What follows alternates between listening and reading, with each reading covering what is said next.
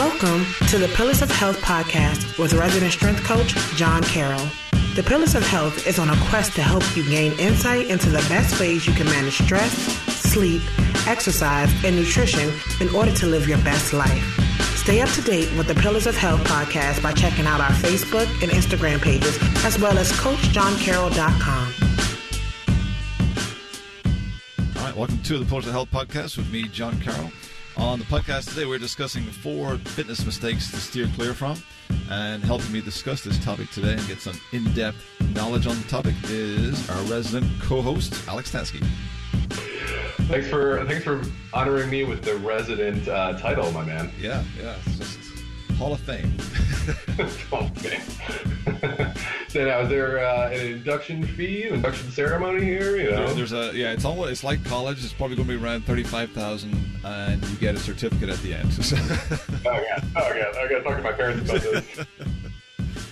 Before we get into our icebreaker question real quick, if you like the content on the Pillars of Health, please head on over to iTunes, leave us some feedback so like-minded people who are looking for the same content as you are listening to can find it a little bit easier when they search for Pillars of Health or anything health-related.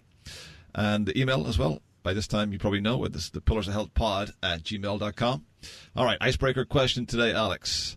What is the most ridiculous thing your parents ever done to embarrass you? Let's see. I got to admit, they don't really embarrass me, or maybe I'm just not that easily embarrassed. Right.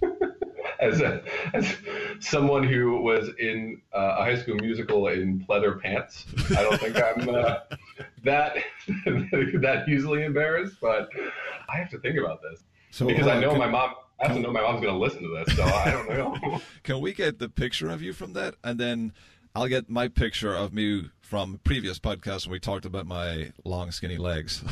Oh man, amazing. No, I'm trying to think. I don't think it was much. I can think of things that I did embarrass myself, like the aforementioned pleather pants, or or when my dad was my coach in baseball, how I, would strike out and throw a bat, and then he'd be like, "You're sitting down, and you're out of the game," and I'd be like, start crying because I was embarrassed and whatever.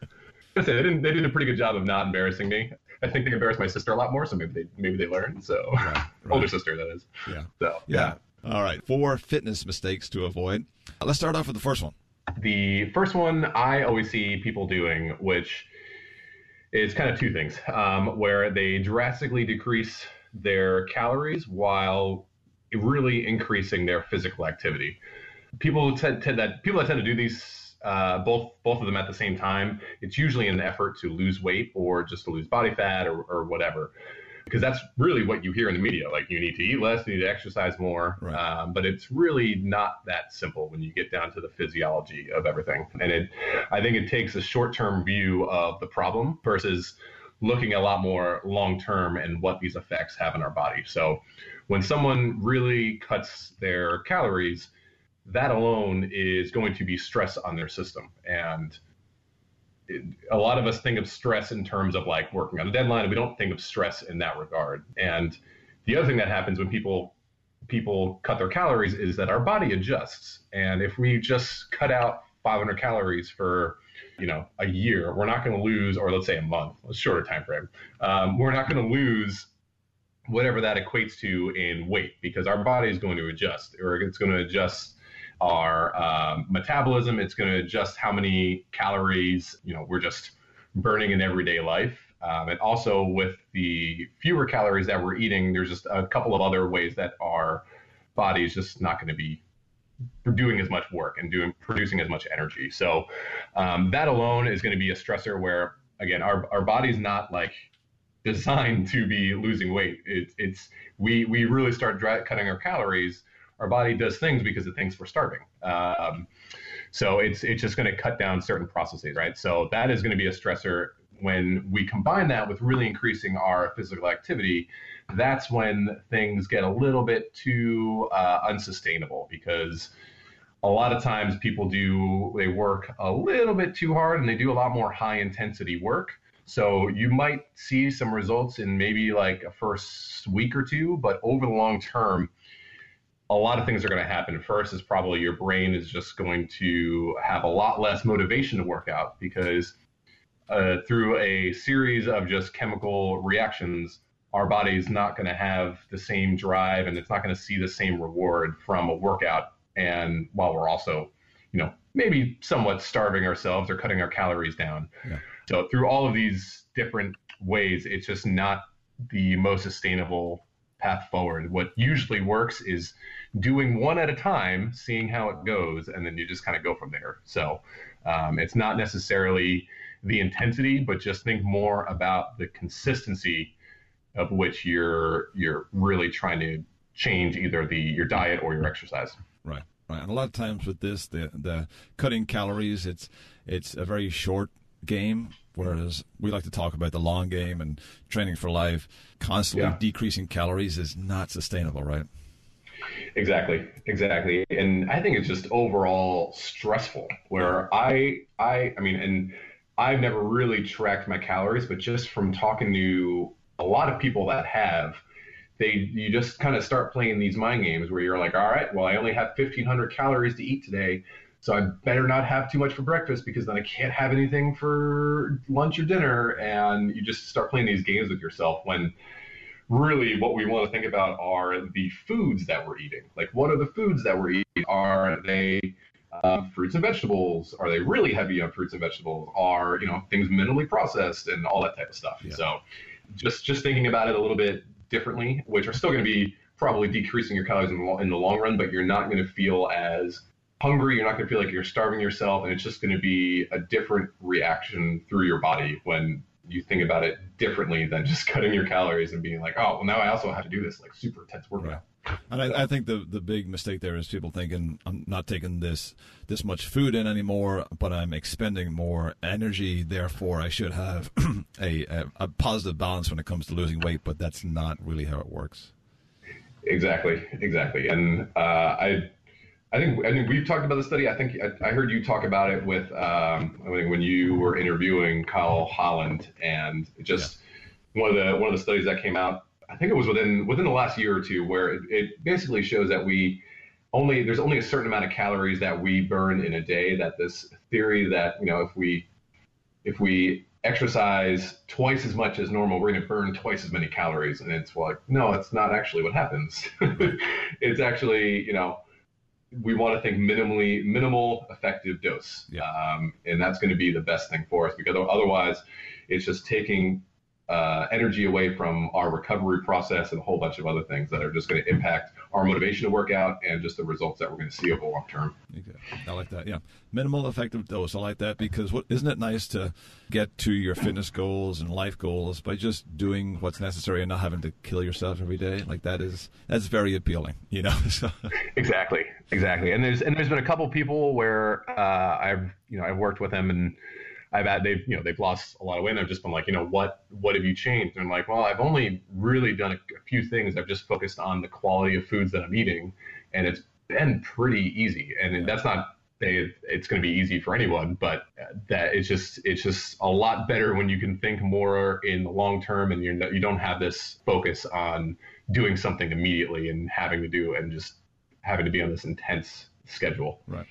So the second point we want to talk about under the 4 mistakes to avoid is not prioritizing recovery. Now, kind of discussing what you just mentioned, when I have been able to break through to someone and help them emphasize the importance of recovery and investing time into maybe a proper sleep schedule and just recovering more proactively, that's when I've seen the biggest momentum change for clients I've coached. And can you just go into recovery and why we need to put a little bit more emphasis on that?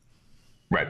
So I think recovery, I don't think a lot of people truly understand what that means. That doesn't mean necessarily that you're just laying on a couch all day either and eating whatever you want. That isn't in the name of recovery. It just more means that we have to probably prioritize a few things, like you were saying with sleep, and sleep is going to be the best recovery modality that I think we have in our arsenal, and it's always going to be that way. Oh, yeah.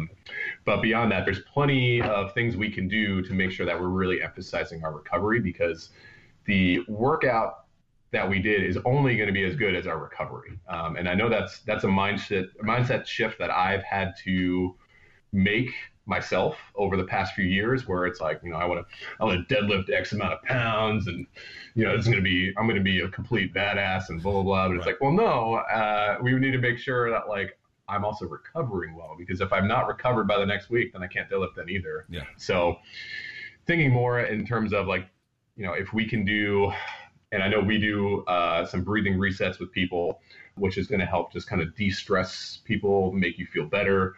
Thinking more in terms of low intensity work, so that it's more of an active recovery, where if we get a little bit more of our aerobic system involved by doing long, slow work, so keeping our heart rate between 120 to 140, or maybe like 135 for 30 minutes or so, even 45 minutes to an hour, it's just going to do wonders for just how we feel, because our aerobic system is in charge of restoring our body.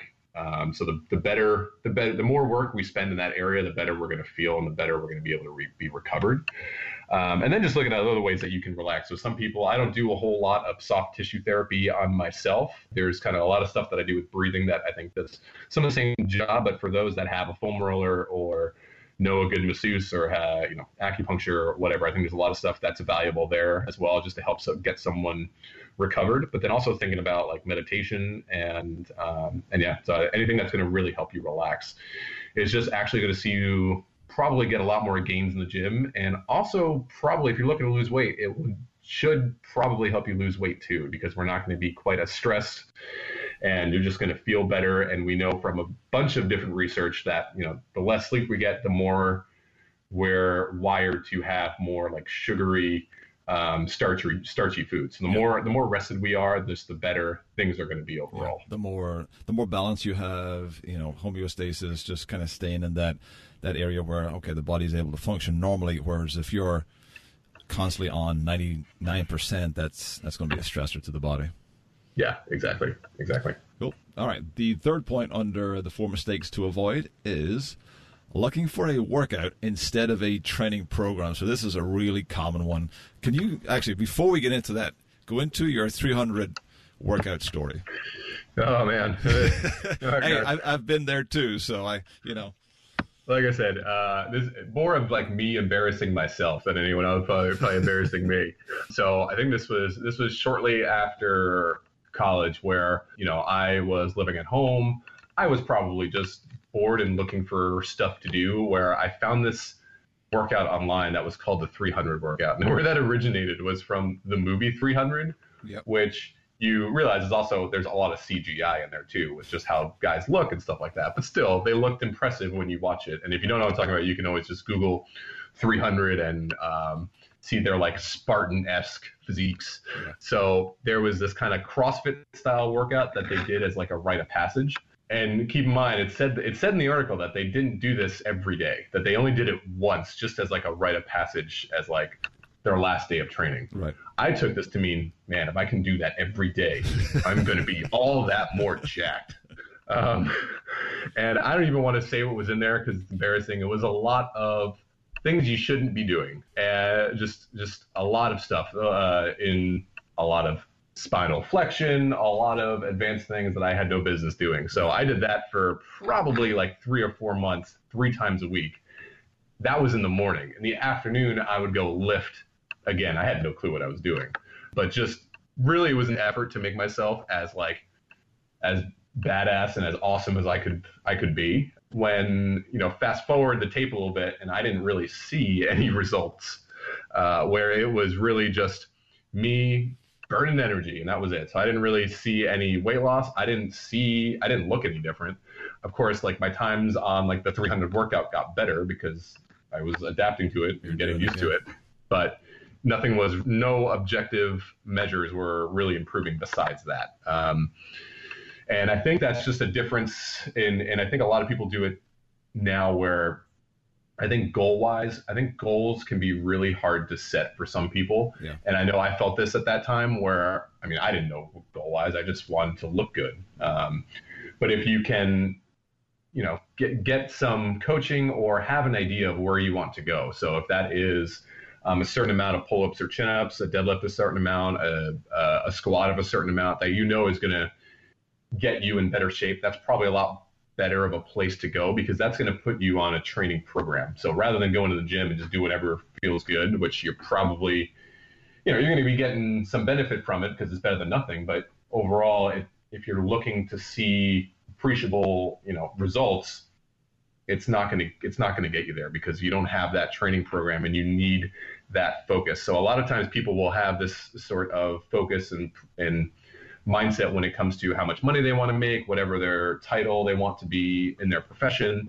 They have this kind of track in mind, but when it comes to workouts, I think a lot of people just don't necessarily know what goals to set. And because of that, they just kind of wing it, and winging it in the gym, like I said, better than nothing, but it's not going to get you the results you probably want to see. Right. And for someone who maybe perhaps doesn't have, a deadlift goal or a pull-up or whatever it is, they just kind of want to feel good and be able to operate efficiently in life in general. Training for Life has certain parameter goals that we would have for them too, right? Because we talk about having an optimal resting heart rate. We talk about being able to do a push-up or hinge and squat, right? So there are goals when you're just really looking to train for life in general too.